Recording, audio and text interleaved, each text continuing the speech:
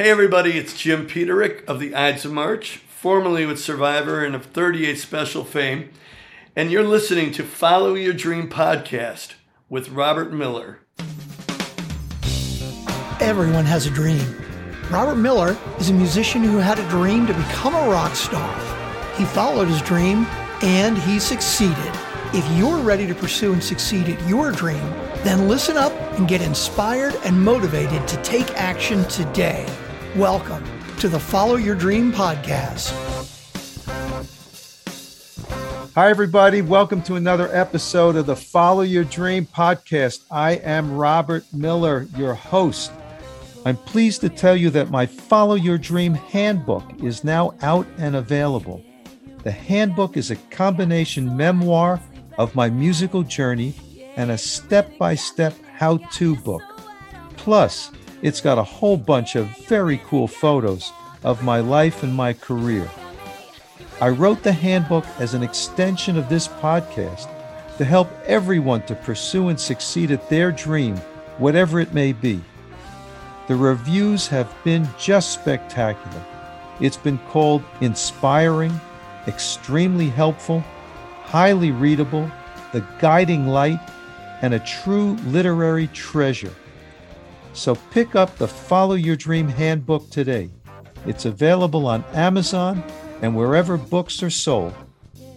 It is my great pleasure to have Mark Stein of the Vanilla Fudge as my guest in this episode. When I was growing up in the 1960s in New York City and I was coming of age musically, the Fudge were maybe my first band crush. Their debut album with that great psychedelic cover and with that incredible remake of You Keep Me Hanging On was my absolute favorite.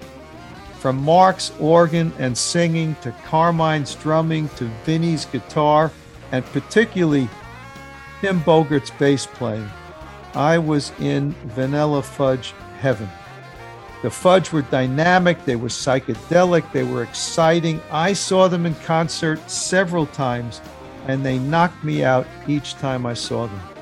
My featured song in this episode, and I always feature one of my songs underneath the intro and then at the end, is my version, my reimagined version of You Really Got Me by the Kinks. I like to do reimagined versions of iconic rock songs from the 60s, and I owe a great deal to the Vanilla Fudge's reimagined version of You Keep Me Hanging On because it showed me that you could take a hit song and change it and make it yours and create an entirely new hit. So, Mark Stein, welcome to the Follow Your Dream podcast. Yeah, man. Thank you for having me. It's great to be here, man. I'll tell you, the Fudge were it for me. I grew up in the city. Now, I consider the Fudge kind of a New York band. Was everybody from New York? Yeah, basically, we were from the New York, New Jersey metropolitan area. I grew up in Hudson County, Bayonne, and Jersey City, you know. Carmine was from Brooklyn, Vinnie Martell from the Bronx, and Tim Bogart, may rest in peace, was from Richfield, New Jersey. So I see. How did you all get together? Well, you know, we were all, you know, coming up pretty much the same way, you know, playing in you know, top 40 bands, we used to call them, you know, playing in places like the Headliner in New York City, the Wagon Wheel, the Peppermint Lounge, and the famous Peppermint Lounge, right. Joey D and the Starlighters came, you know, playing all kinds of Jersey clubs, and everybody had a dream. Okay, we had a dream 50 years ago. We still have dreams today. But yeah, everybody had a dream to become famous and pop stars. We all loved music. And I was in a band called Rick Martin and the Showmen with Tim Bogart. And, you know, to fast forward to the first time I saw a band called the Rascals that were making an incredible amount of noise in Long Island at the bars. And I went to see them in New York City. And I was completely blown away with this band, Dino Danelli. I never saw a drummer like that. And of course, you know, my early mentor, Felix Cavalieri, you know. So when I parked my butt under his Hammond B3 organ, I was 18 years old. Night after night after night, I went to this place called the Phone Booth, discotheque. And I was just blown away by this guy. And I told my dad, listen, you got to help me get this amazing thing called the Hammond B3 organ. So he helped me get it. And Tim Bogert loved the Rascals too. And we wanted to do something special instead of just, the casual top 40 stuff. So we decided to leave Rick Martin and Showman, and we knew we recruited Vinnie Martell out of the Bronx through an agent in New York. And I parked my B3 on Tim's porch in Richfield. And I used to go over there constantly and learned how to use it. We went over to New York to pick up Vinny and got him over to the house. First time he started playing, we said, man, this guy's great. So we started playing and we became a band called the Pigeons. So we were out there for a while. And a guy by the name of Jeff Barry, who was a top producer and songwriter for all the girl groups in those days, like the Dixie Cups and all that stuff was on AM radio. Right. He said, we're going to call you the Pigeons. I'm going to work with you and we're going to try and make this happen. So one day, Joey Brennan, our drummer that we had at the time, didn't show up for a rehearsal. He got pissed. He said, screw you guys, you're never going to make it. And he left the rehearsal. So anyway. That was a mistake. So we went on. And actually, I went to see a band called the Vagrants out in a place called the Eye. That was with Leslie West band, right? Yeah, and Peter Sabatino and, these cats, Jerry Storch on organ. And that actually, I've told this story so many times in the press. That was the night that changed my life completely. When you saw the Vagrants. When I saw the Vagrants, man. I mean, the Rascals, I wanted to be Felix. But when I saw the Vagrants, they were the first one I saw taking songs, slowing them down and adding all this drama and dynamics. And I was just so knocked out that on the way home that night, I just wanted to do that. And it just inspired me to the point where I started coming up with these ideas, these arrangements for other people's songs. And that became my early creative point. But we couldn't accomplish what we wanted to do, me and Tim and Vinny, because Joey was a good drummer, but he was like a Charlie Watts kind of drummer. But we needed somebody that could play all the dynamics and, the symphonic approach. So me and Tim started going around clubs looking for a drummer. So we went to this place in Garfield, New Jersey, called the Choo Choo Club. And we saw this guy Carmine playing, I think, with a band called Thursday's Children. And we were like, wow, this guy's great. Powerful foot. He played with all this independence and just fills, and it was really, really cool. So after the show, I went back. I said, dude, I want you to come outside. It was freezing, I remember. Come outside the front of the club. Me and Tim want to talk to you about this concept that we have. So we explained it to him. He goes, yeah, man, I'm in. When do we get started? And that's basically how it started. My dad set up a place in the back of a bar in Uptown, New York on the west side. Bayonne, New Jersey. So we kind of started rehearsing back there. And after a week, he set up an audition for Philly Basile out at the Auction House on Long Island. So we went out, and after a week's rehearsals, he was impressed and he took us on, and that's basically that was the beginning of the next phase. Well, it was an exciting phase, I'll tell you that. I mean, you guys were so different from what was happening at that time, and I think that's what made the band. And yet that first album, the Vanilla Fudge album, that was on Atco, if I remember. Yeah, it was on Atco. Okay.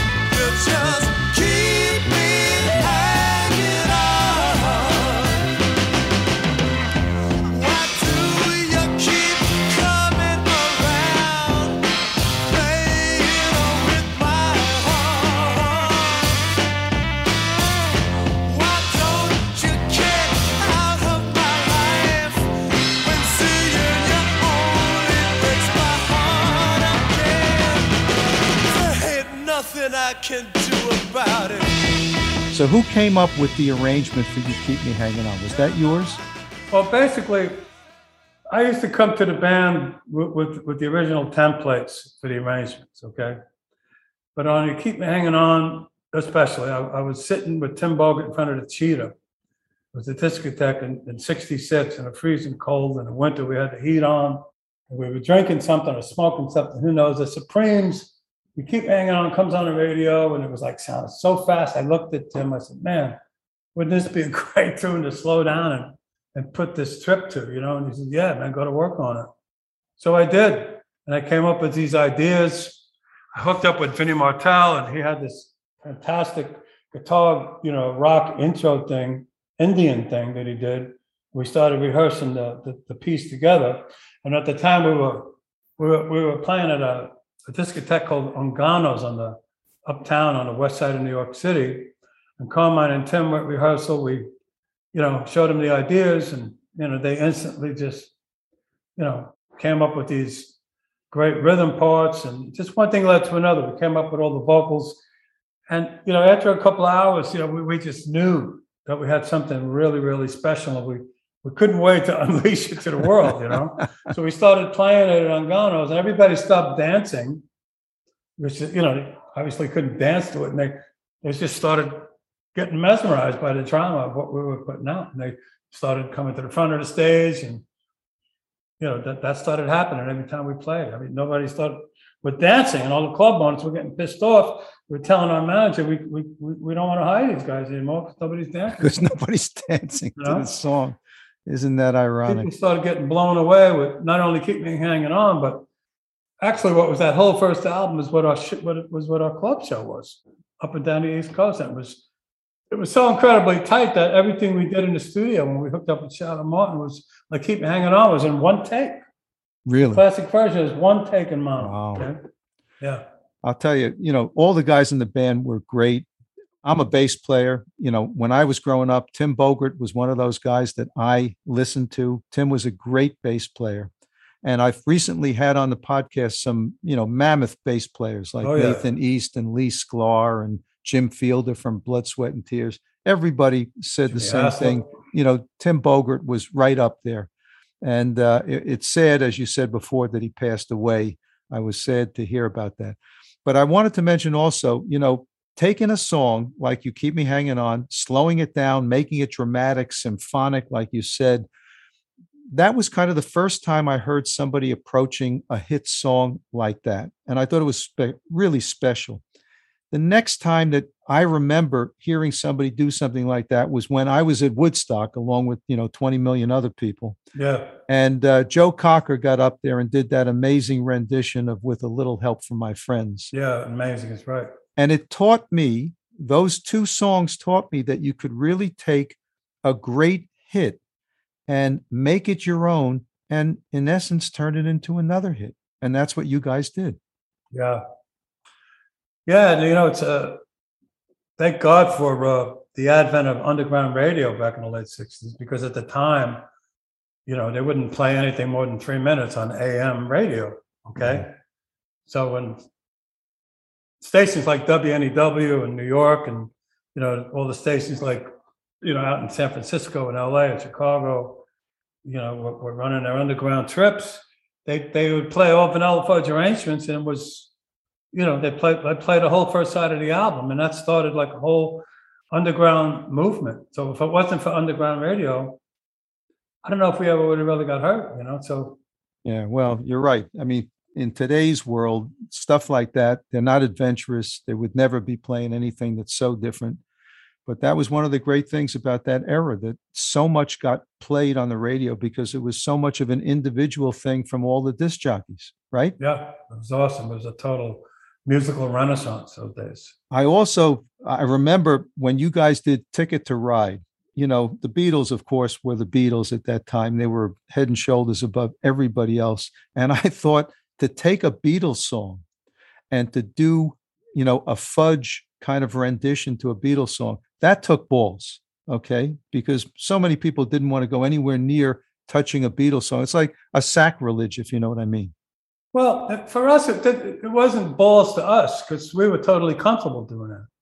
We never even thought of it that way. It was a natural, you know, it was a natural transgression, whatever the word is. You know? Listen, I give you credit that you did it. I'm just saying that, that's kind of like Mount Olympus to go after the Beatles on anything and to change it around. But you guys did you fudged it up. Okay. George Harrison loved that first album. He put it under his arm and he loved it. He'd take that album to parties all over England.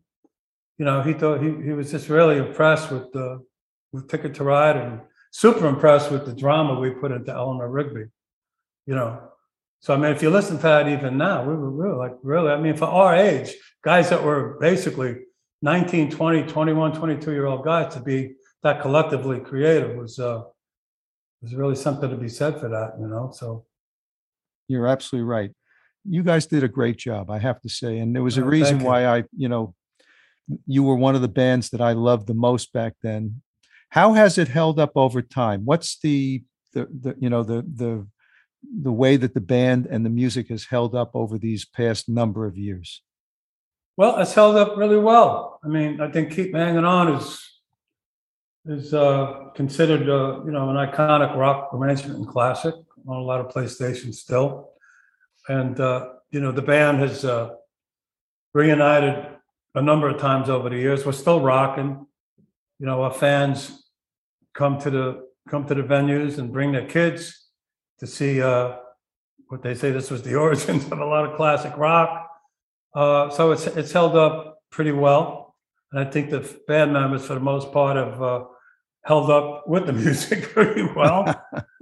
We've all been through incredible trials and tribulations. We've all gone on to play with a multitude of great artists.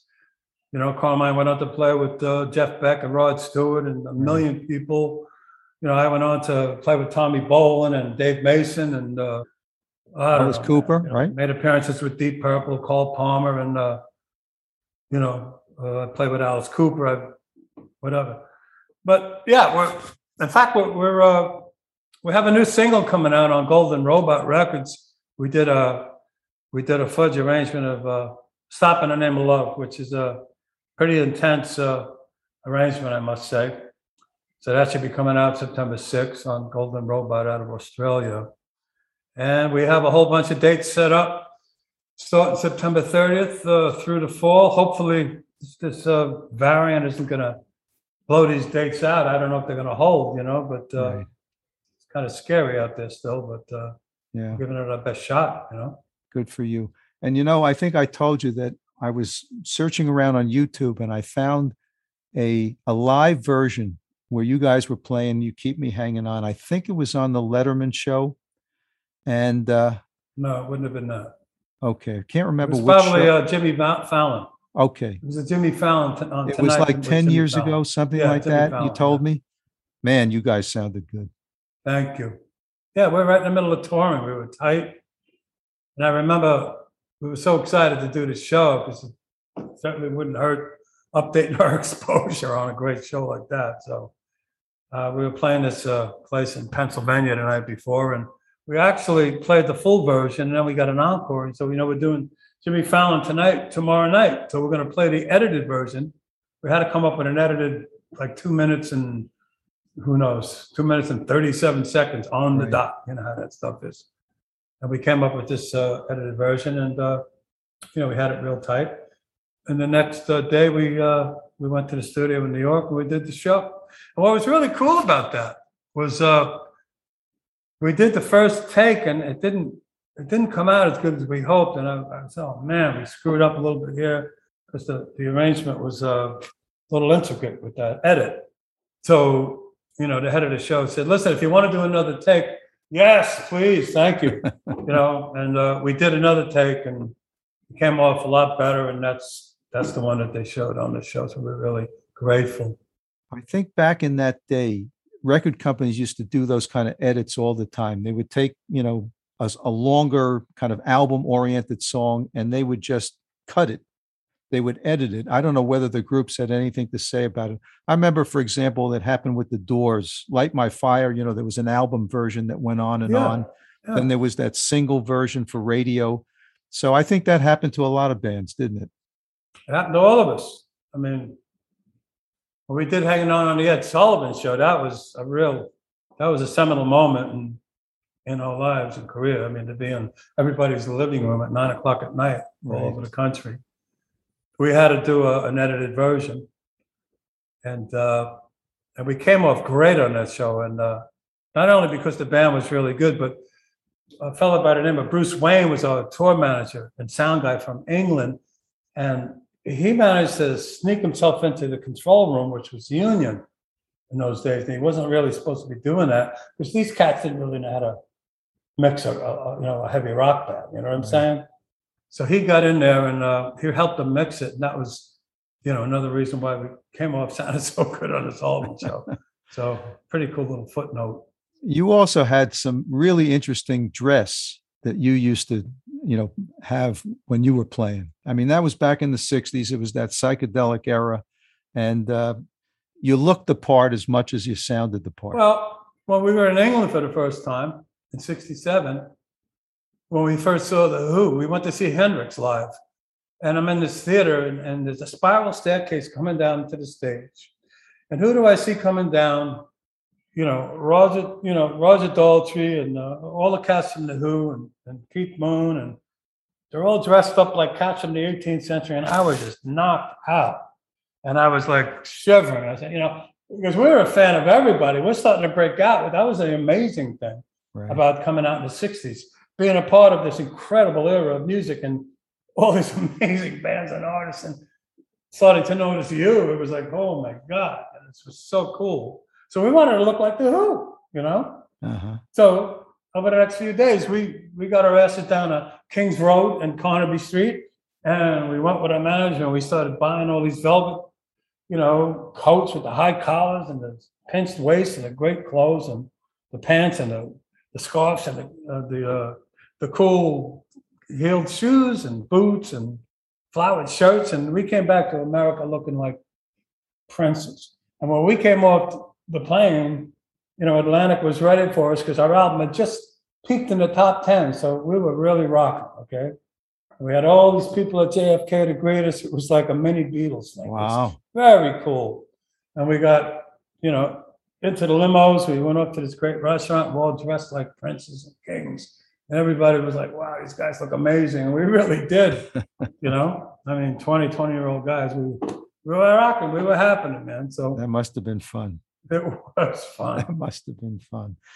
All right. So we're going to do now that song fest that I like to do with my musician guests. Obviously, we've already been playing You Keep Me Hanging On. So we know about that. We've gone through that. But I want to play a couple of other songs of yours from the Fudge days. And the next one that's up on the hit parade here is Shotgun, which is another reimagined version. I guess it was the Junior Walker original version.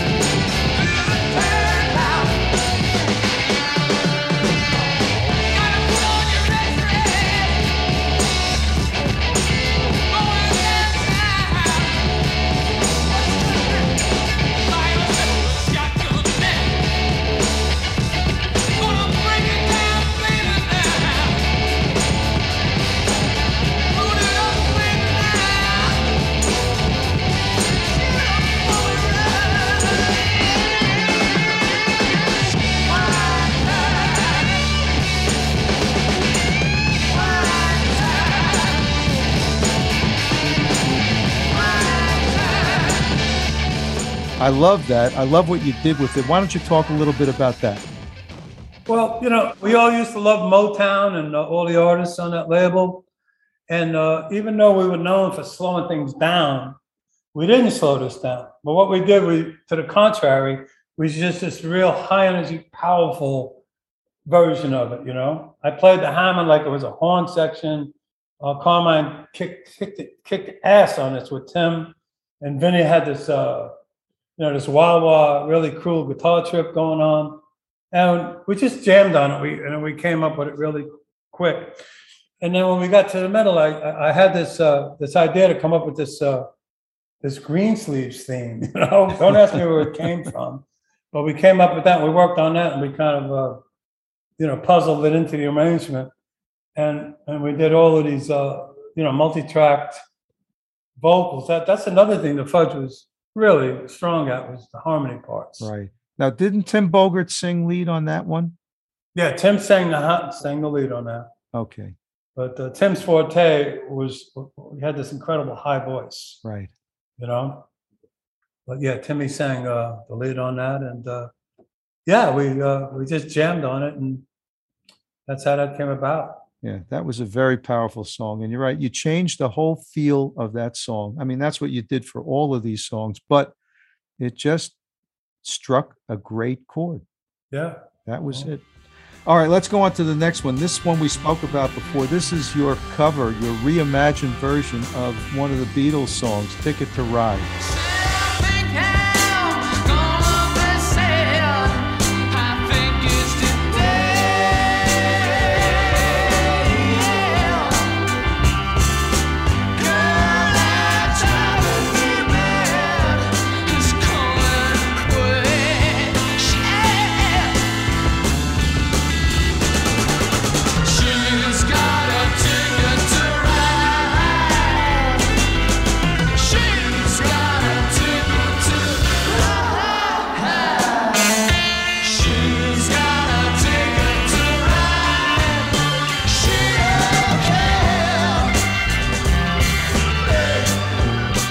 Talk a little bit about that one. Well, we're going back a long time. We were just rehearsing all the time and coming up with arrangements, and I just sat down at the organ, and this thing just came out, and people always say, "Yeah, I was classic trained, some kind of a Bach approach I used, whatever it was, Right. Actually, when I listened to it now, I said, "Man, that is pretty cool," because I haven't heard it in decades. And I listened to it and I said, man, that was happening. So we just slowed it down. I think we wanted to be the Vagrants on that song, to be totally honest, because they were slowing down stuff, and we were kind of like imagining we were the Vagrants. I saw the Vagrants at the Singer Bowl. They opened for Hendrix. Now, this is probably in the mid-'60s. And, I remember the group, and of course, Leslie West was the centerpiece of the whole thing. But I didn't remember that they slowed stuff down. So that's interesting to me. They used to do Exodus. They used to do If I Was a Carpenter, and they slowed all that stuff down. And Peter Sabatino, the front man, was incredible in those days with his long hair, sweating. They worked so hard, and they had a strobe lights and the light show. He'd whip his hair into the lights, and you'd see the sweat fly into the lights. It was so much drama, and we wanted to be these guys, the whole visual thing, and that's what we became. But we took it a step further because of our vocals, and our music just was a little more, on steroids. So, and the Vagrants just they fell apart, I guess. I mean, they didn't go anywhere. Well, they didn't, but Leslie West, God rest his soul, came out of that band and became one of the classic superstar guitar players of the era, Yep. with Mountain and West Bruce and Lang. And I remember I interviewed Felix Pappalardi many, many years ago, and he had already worked with Cream at that point, and he was then working with Leslie West and Mountain, and talked about the experiences of working with an Eric Clapton and with a Leslie West. Yeah, two great guitarists. Okay, so the next song we're going to do is one of your stranger ones. Okay, this was Where Is My Mind? Where is my mind? Where is my mind?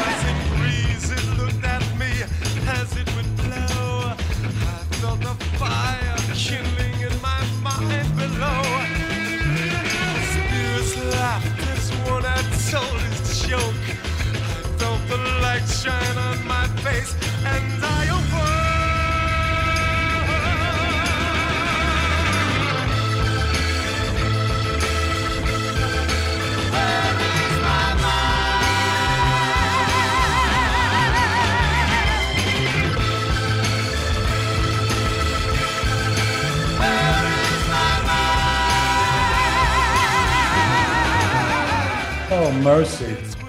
Where is my mind? I need to know what kind of drugs you were on when you did that. I'm about to tell you. The listeners really want to hear this trip? Well, it was a very experimental time. And one night at the Fillmore in San Francisco in '67, we were headlining, and the Steve Miller Band was opening for us, right? And we started. I dropped a little bit of psychedelics that night, not really knowing, what the dangers and the risks were, right? So I was hanging out with Steve Miller and his band, and all of a sudden, the room started getting a little foggy.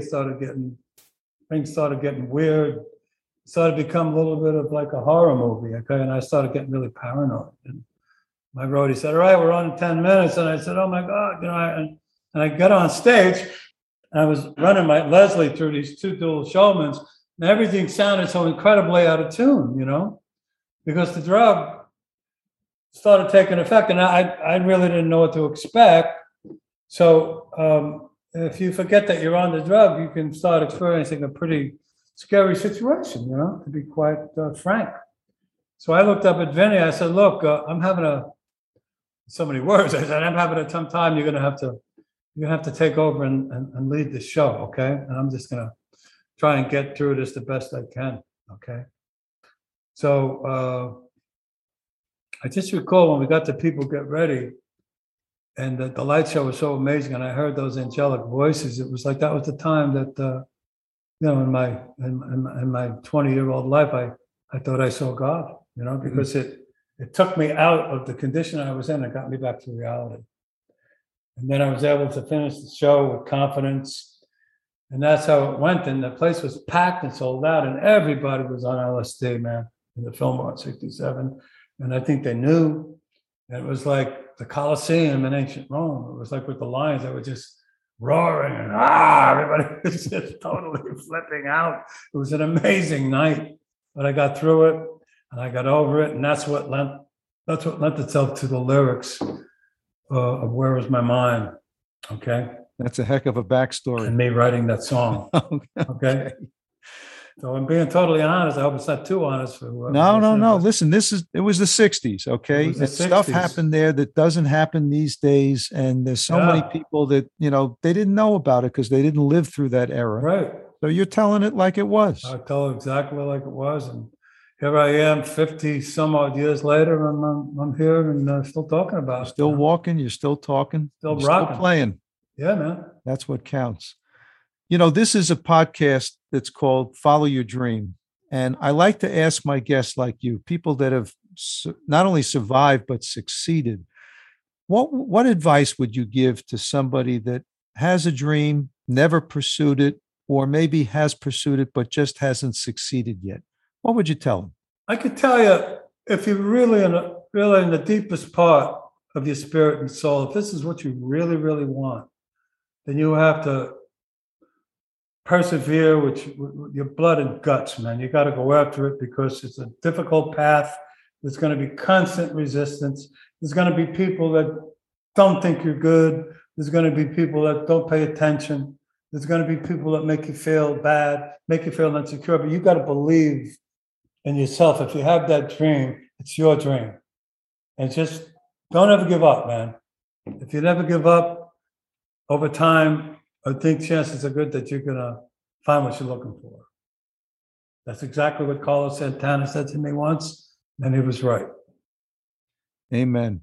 We've been talking with Mark Stein of the Vanilla Fudge, and he's done so many other things as well. Mark, I want to thank you for being on the podcast. This has been such a great episode just to relive that whole era, and you were smack dab in the middle of it, and you came out and you did great. So thanks so much. Well, you're very welcome. I don't know if there's any time for me to make this announcement while we're here. Please go ahead. I just signed, after all these years, talking about Follow Your Dream. Well, I too, even in my 70s, I still had a dream to be a solo artist, a dream to have a solo album. And through all my tracks that I've made and writings over the last decade or so, I have a solo deal, and I have an album that'll be coming out over the next few months. It's called There's a Light And my first song, my first single is called We Are One. And that should be coming out hopefully sometime in September. And I'm really proud of the song, the lyrics, and the arrangement. And I'm feeling really good about it. And that's my dream in this stage of my life. So be looking for it. And we're going to be doing a lot of promo on it. Good for you. Mark Stein, thanks again for being on the podcast. Here are the key takeaways from my interview with Mark Stein. Perseverance. Never give up. You know, you'll face resistance in life for almost everything you do. People will tell you you can't, you won't, you'll never succeed. Never give up. And think about this. Mark Stein is still following his dream with his first solo album. And now we're going to listen again to the song that I have featured in this episode. It's my reimagined version of a song by the Kinks called You Really Got Me. Thanks so much for listening, and we'll see you in the next episode. Thanks for listening to the Follow Your Dream podcast. Make sure to subscribe, rate, and review the podcast so you don't miss another inspiring episode. You can connect with Robert at followyourdreampodcast.com. And you can hear more from his band at projectgrandslam.com and at thepgsstore.com.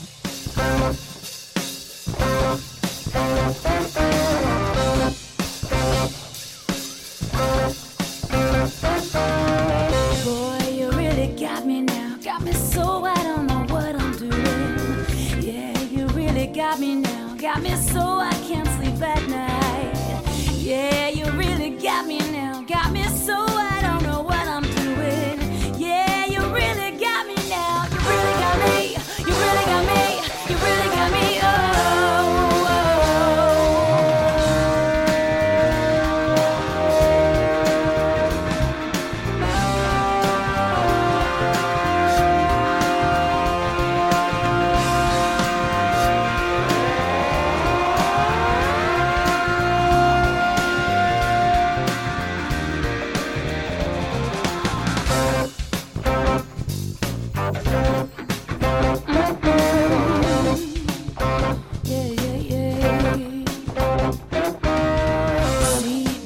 Set me free. I always wanna be by your side.